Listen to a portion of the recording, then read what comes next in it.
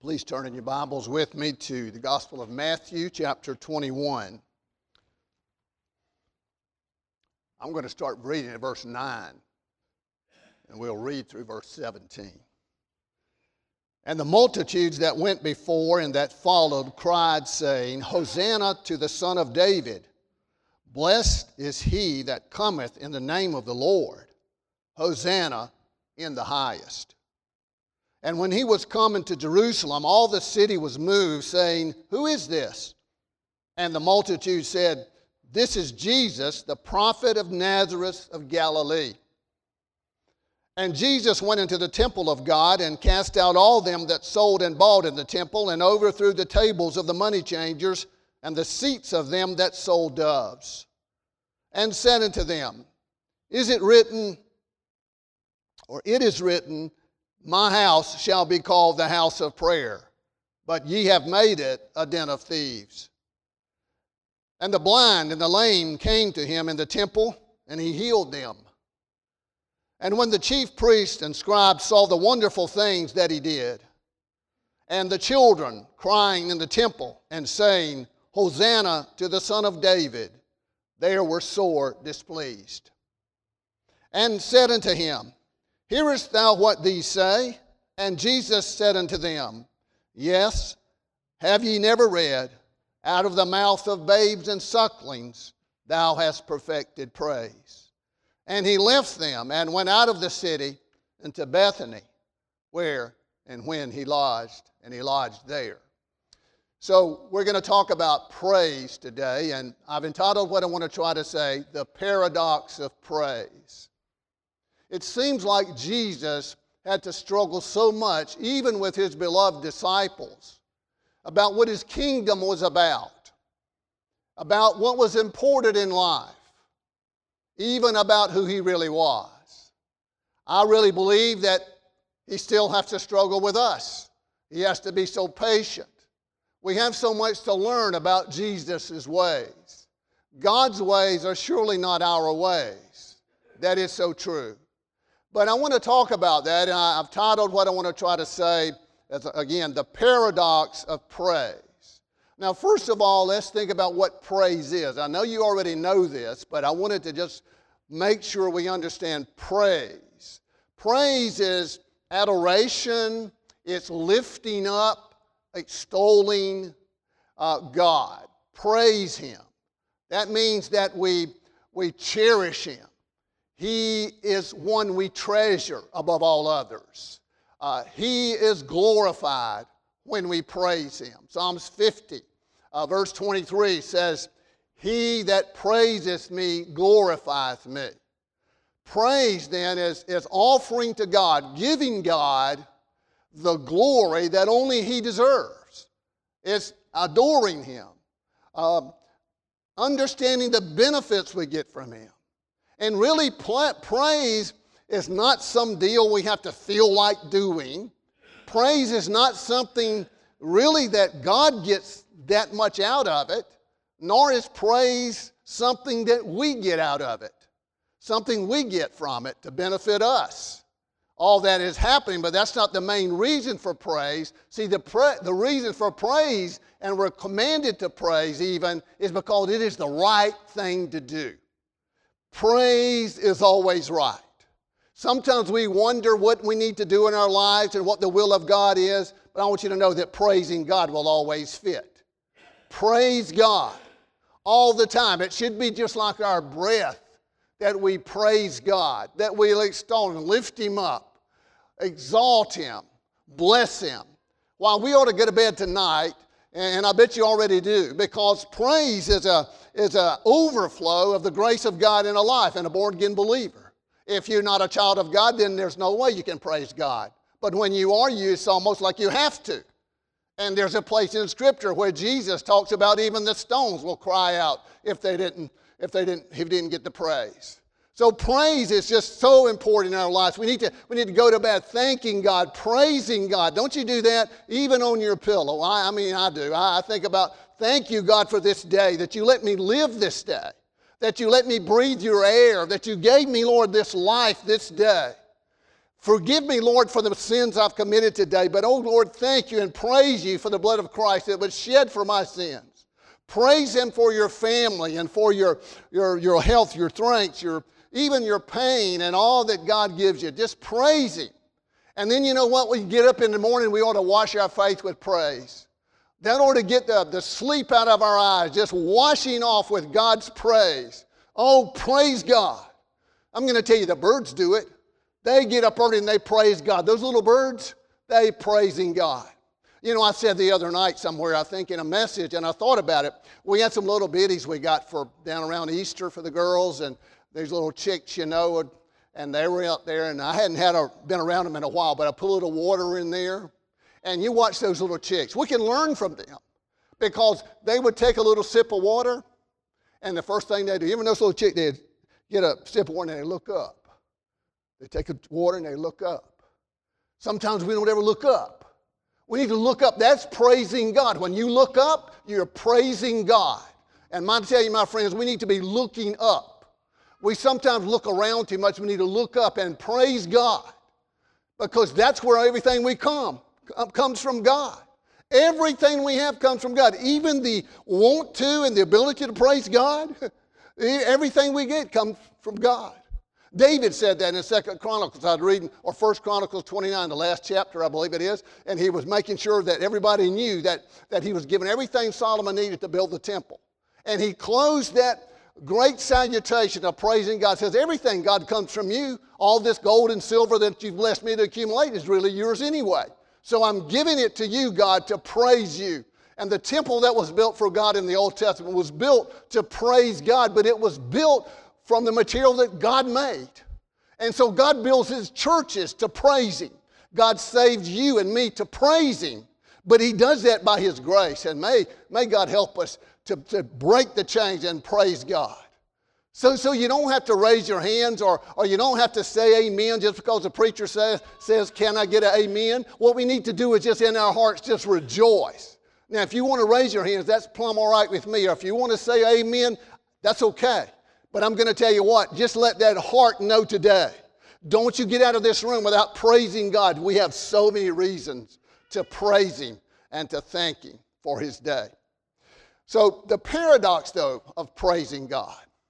I wanted to deal with that because we're dealing with little children. Jesus loves little children. The reason Jesus loves little children is because little children are simple, they're honest, and they always have a gleam of praise in their eye. Life of a child is not boring. They always have an imagination. And we really need to be inventing ways even to praise God every day we live. How can we praise God more? In your work, in your life, in your church, in your worship, in your prayers. Even when you sleep, we ought to praise God. Just some way, praise God. Maybe just dream about him. I don't know if he'd let us. But what a blessing it is to praise God. Jesus loves little children. That's our theme. And we've dealt with that little children, we found from Jesus himself, are the pattern of his kingdom. Because he says, you remember, I believe it's in the 18th chapter of Matthew, he says, you know, if you don't become like a little child, you cannot become a part of the kingdom of God. So he teaches us, doesn't he? There's a paradox in that we have to be, it's not so much growing up to be such a big man, it's going down to be a little child. I mean, just depending on God. Just really thanking God that we have everything we need and that we do. A little child does not worry about pandemics. A little child does not worry about the world issues. A little child has the comfort of being in that godly parent's grace and care. And we, in a much greater way, have the greatest Father of all fathers, the Lord, who has taken on the responsibility of caring for us, his wayward children, saving sinners like us. And then last week we talked about the power of prayer. Now, any little child that cries, for every mother here, you know that gets your attention. I want you to know that God hears the prayers of children. He does. You know, and I take this in a way, you know, I think we miss so many blessings because we don't consider the little things. My daughter Jennifer was telling me not long ago their cat got off and they couldn't find their pet cat. And they asked, around, couldn't find it. And she said, Daddy, and our cat came home when Noah, the little one, prayed for him. That cat came home the next day. You might say, well, that's just a happen chance. I'm going to tell you, you find your little children what they're praying for, God hears the prayers of little children.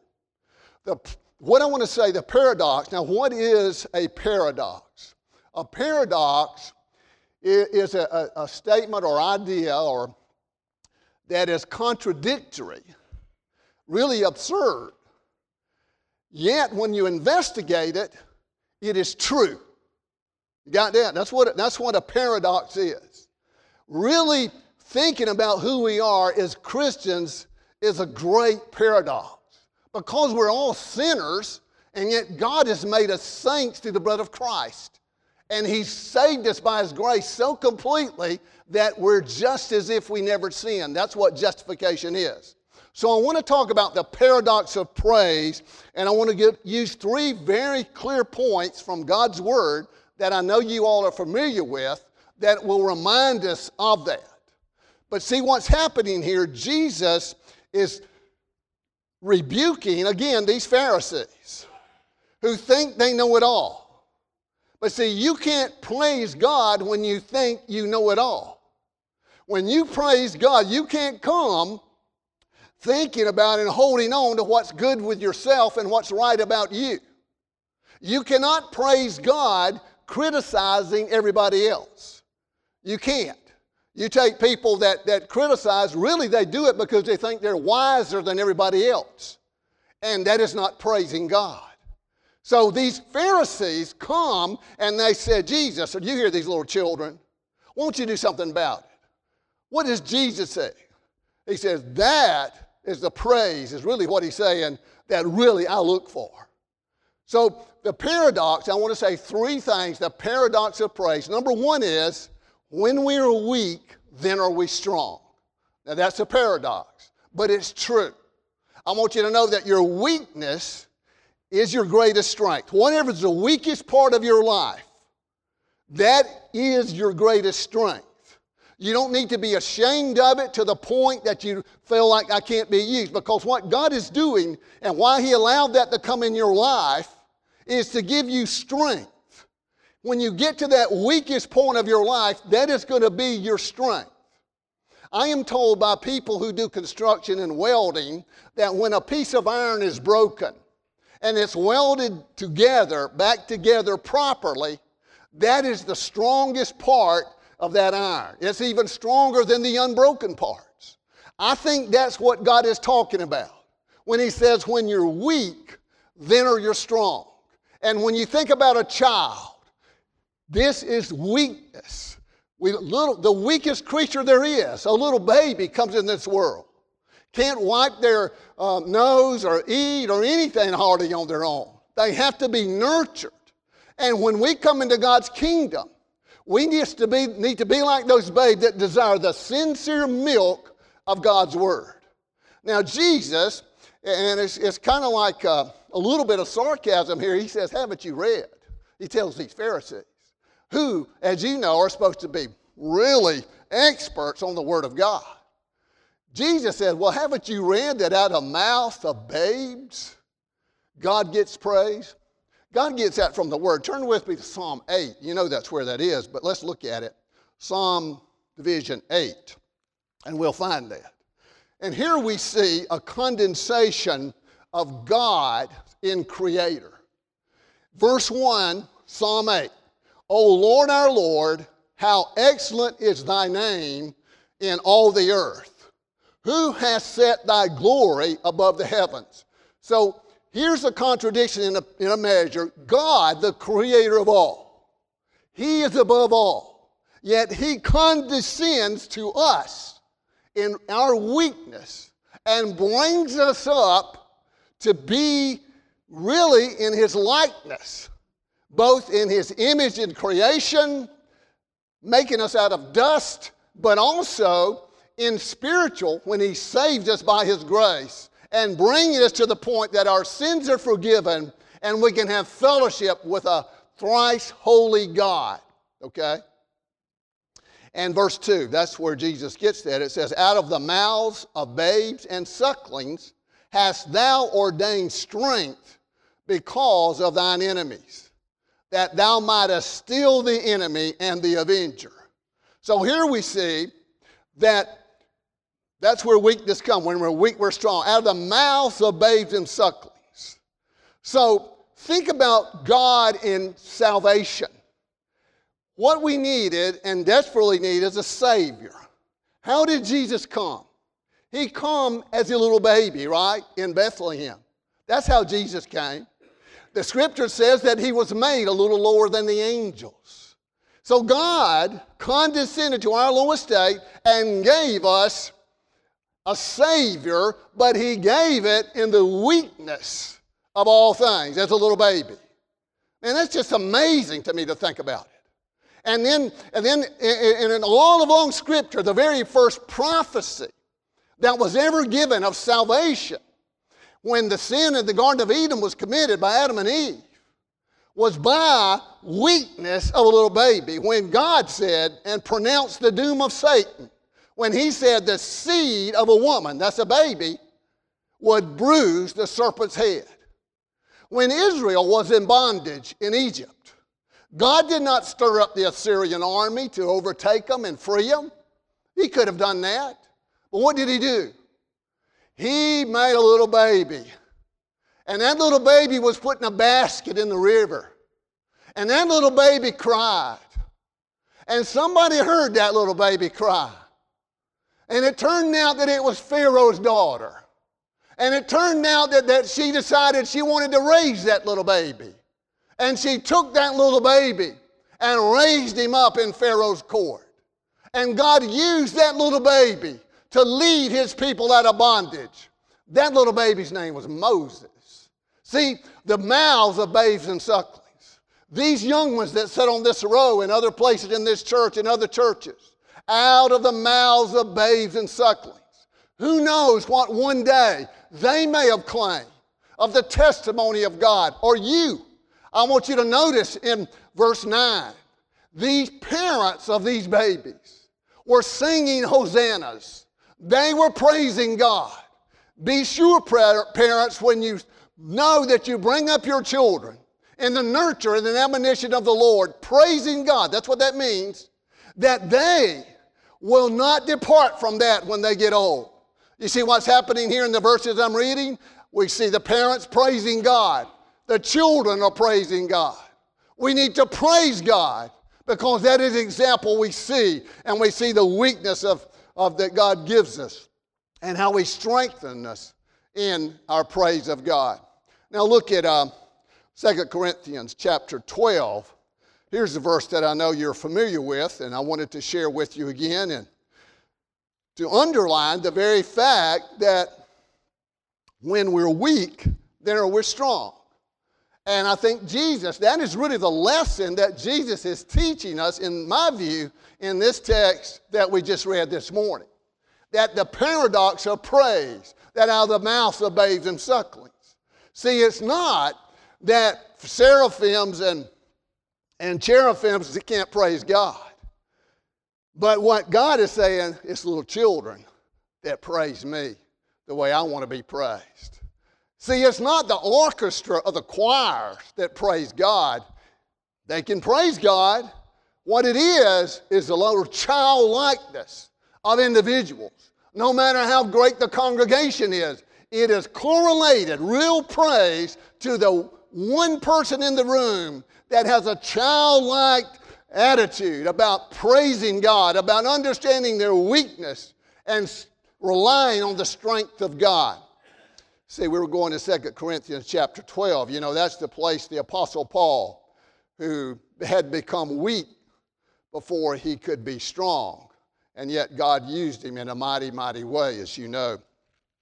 But here in 2 Corinthians chapter 12, in verse 8, here's what the Scripture says. And for this thing I besought the Lord thrice, 3 times, that it might depart from me. You remember he had a thorn in the flesh, he had a problem, had a pain, had a hurt.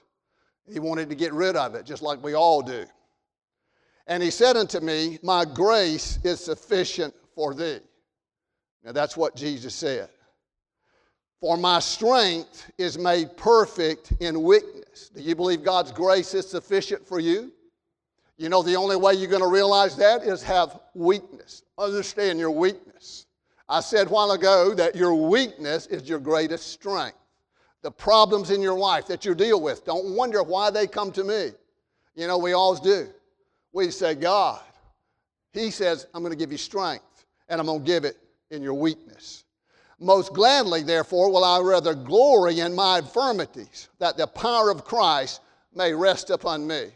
I remind you of this, friends, that Jesus on the cross, Jesus did not save us in His strength. Listen now, He saved us in His weakness. That's how He saved us. He submitted to the Father. He submitted in His weakness. He could have called legions of angels. He said that, but He did not. He said, Father, not my will, but thine be done. When He committed His very spirit to God. So, you know, sometimes we think we're kind of weakness, but never fear. The omnipotence of God can overcome any dilemma, problem that you and I face. He can. And we need to rely on that, but we need to be like little children and understand that. You know, a little child will believe the Bible as facts. We have the idea that we got to doubt a little bit, you know. It can't be really true. We don't like to admit that, but in the back of our minds, because we're so smart and intelligent, and we think we've read so much and done so much that it has to be, but we got to be like a little child. So we need to understand that when we're weak, then are we strong. You know, David took on the giant Goliath when he was just a lad, the Bible says. I mean, here's a giant of giants, defied the armies of Israel. What happened? David said in his weakness, David says, I don't need the armor, tells the king. What I need is God. And he picks up a little rock and knocks the Goliath out with.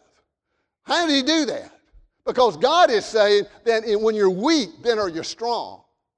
You know, Gideon's army, thousands of men gathered. God said, that's too many. He kept whittling them down. He got about 300. Why? Because He said, you will glory in your strength. And God says, I'm not going to share my glory with another. So understand that you praise God and understand that we do that. There's a paradox in it, that you do it in your weakness. You praise God because that's where you find your strength. Sometimes I wonder if we think we're going to get out of this situation when things get better. No, now is the time to praise God. Right where we are. Right in our weakest moment. Secondly, I wanted to say this. That another paradox that shows us the praise that only God is due is understanding that we have to lose to gain. Okay? You got to give it up to get it. Now that doesn't make a lot of sense. And it doesn't humanly, but it does with God. Turn with me to Mark, Gospel of Mark chapter 8, and we're going to see Jesus. He says this in other places, but I wanted to read this. Mark 8, verse 34 through 38. It says this, Mark 8, 34, and when He had called the people unto Him with His disciples also, He said unto them, whosoever will come after me, let him deny himself, take up his cross, and follow me. Now that doesn't seem like the kind of kingdom most of us want to be in. Yet, we find when we deny ourselves, we take up our cross, we follow Him. And then He says in verse 35, for whosoever will save his life shall lose it. But whosoever shall lose his life for my sake and the gospel's, the same shall save it. That's amazing how God took weak things and used them for His praise. In the Old Testament, for example, the Old Testament worship sacrificial system that God set up, a person could worship God simply with a ram without blemish. But a person could also just be just as accepted with a pigeon. That's how God set it up. He says, bring what you got. That's what we need to do to God. Bring what we have and be willing to give it all to God. Because in our losses, It's where we're going to find our gains. I want to tell you something that happened to me, and I'm not telling you this for your pity, but in my life, and you probably have this in your life as a born-again believer, because I'm going to tell you there's so many of our experiences go together. But be careful for what you kind of hold on to too tightly. Don't ever let anything come between you and God, because you can't praise God like that. But I remember this, when Penny and I were married, I had a business, and it was doing pretty well, you know. You're paying your debts. It's not as lucrative as a lot of people say. You know, in your business for yourself, you must be making a lot of money, but you got to pay quarterly taxes. I still remember that. But I do remember that in that time in my life, okay, when I thought everything was just right, and we had a little baby born. Penny and I's first little baby, little John Emery, was diagnosed 6 months old. Little baby. I'm talking about the mouths of babes and suckers, what they'll do to you.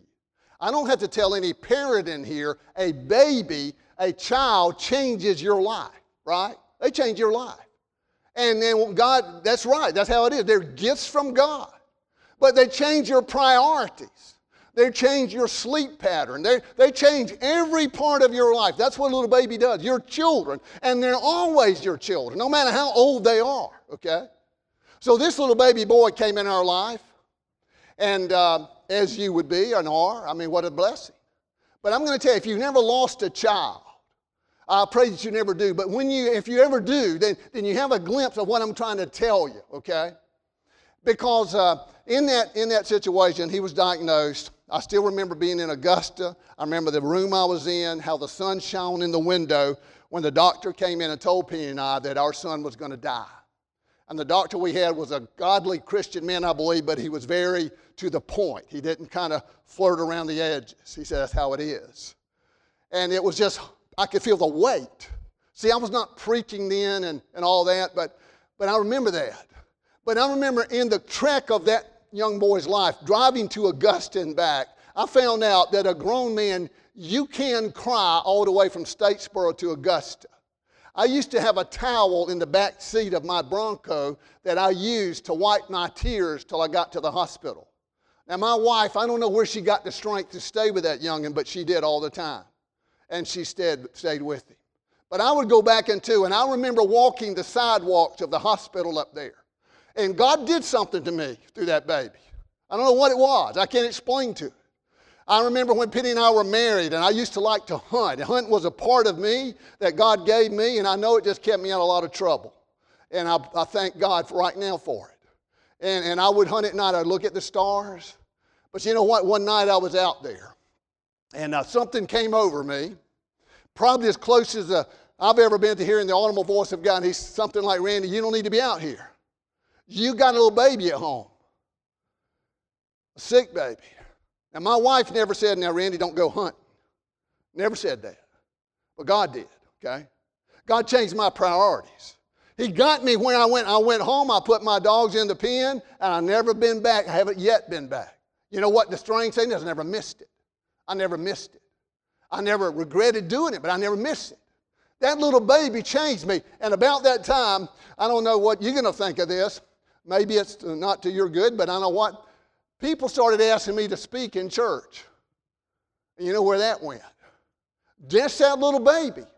Now, I've never told anybody that before, but I see that when I read these scriptures about out of mouths of babes and suckers. There's a lot of babies that will change parents. There's a lot of parents in churches today that God has saved by His grace, that a little child has said, well, Mama, would you take me to church? Daddy, would you quit drinking? You see, that is powerful. And when we understand, when we lose, in the loss of my son, I gained.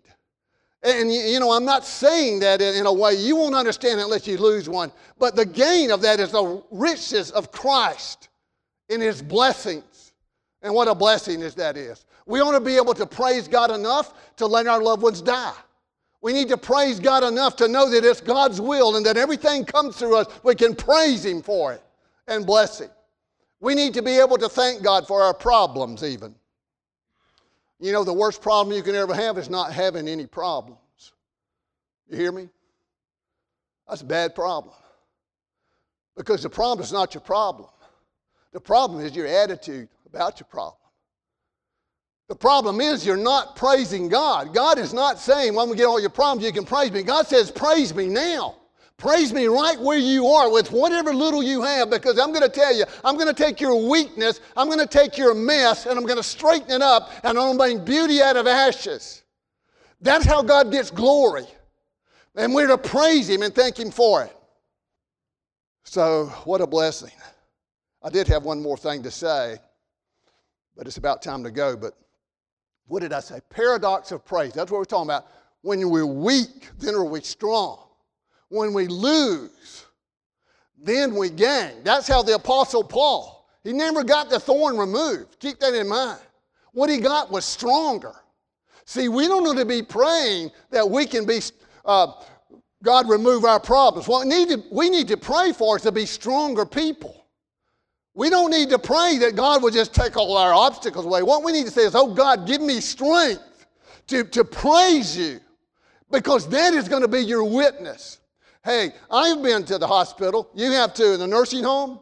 And the most manifold, the most prominent praise I've ever heard, and many of them are your family, is men and women that praised God when they were hurting, when they were even dying.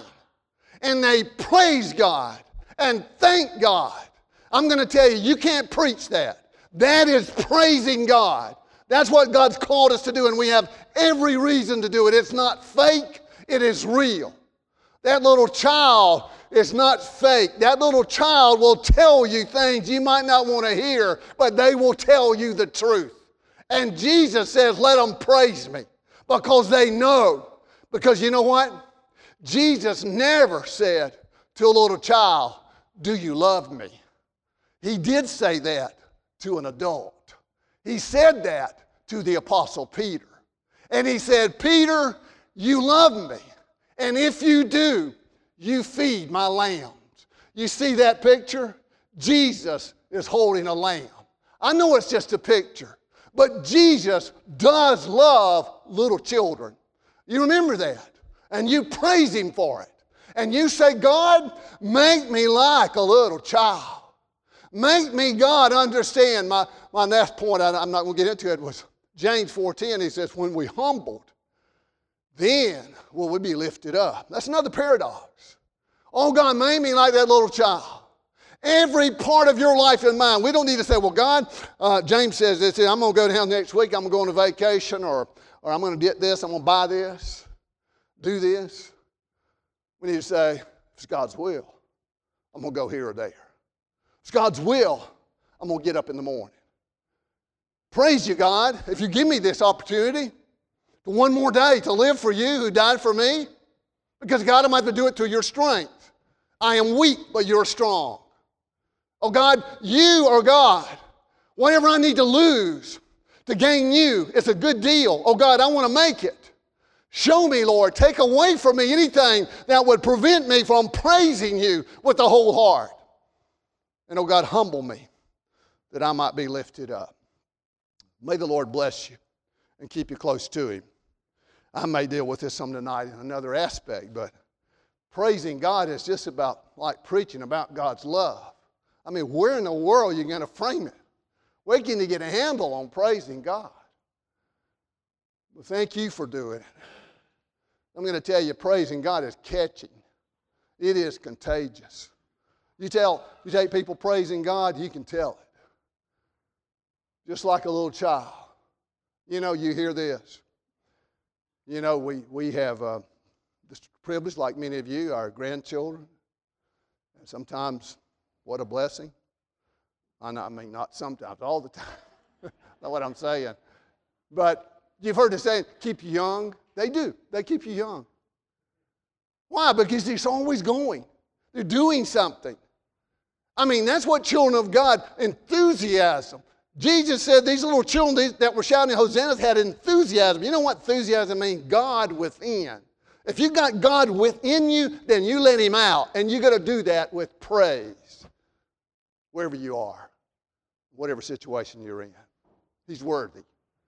Would you bow with me? Lord, we thank you so much for the power of praise.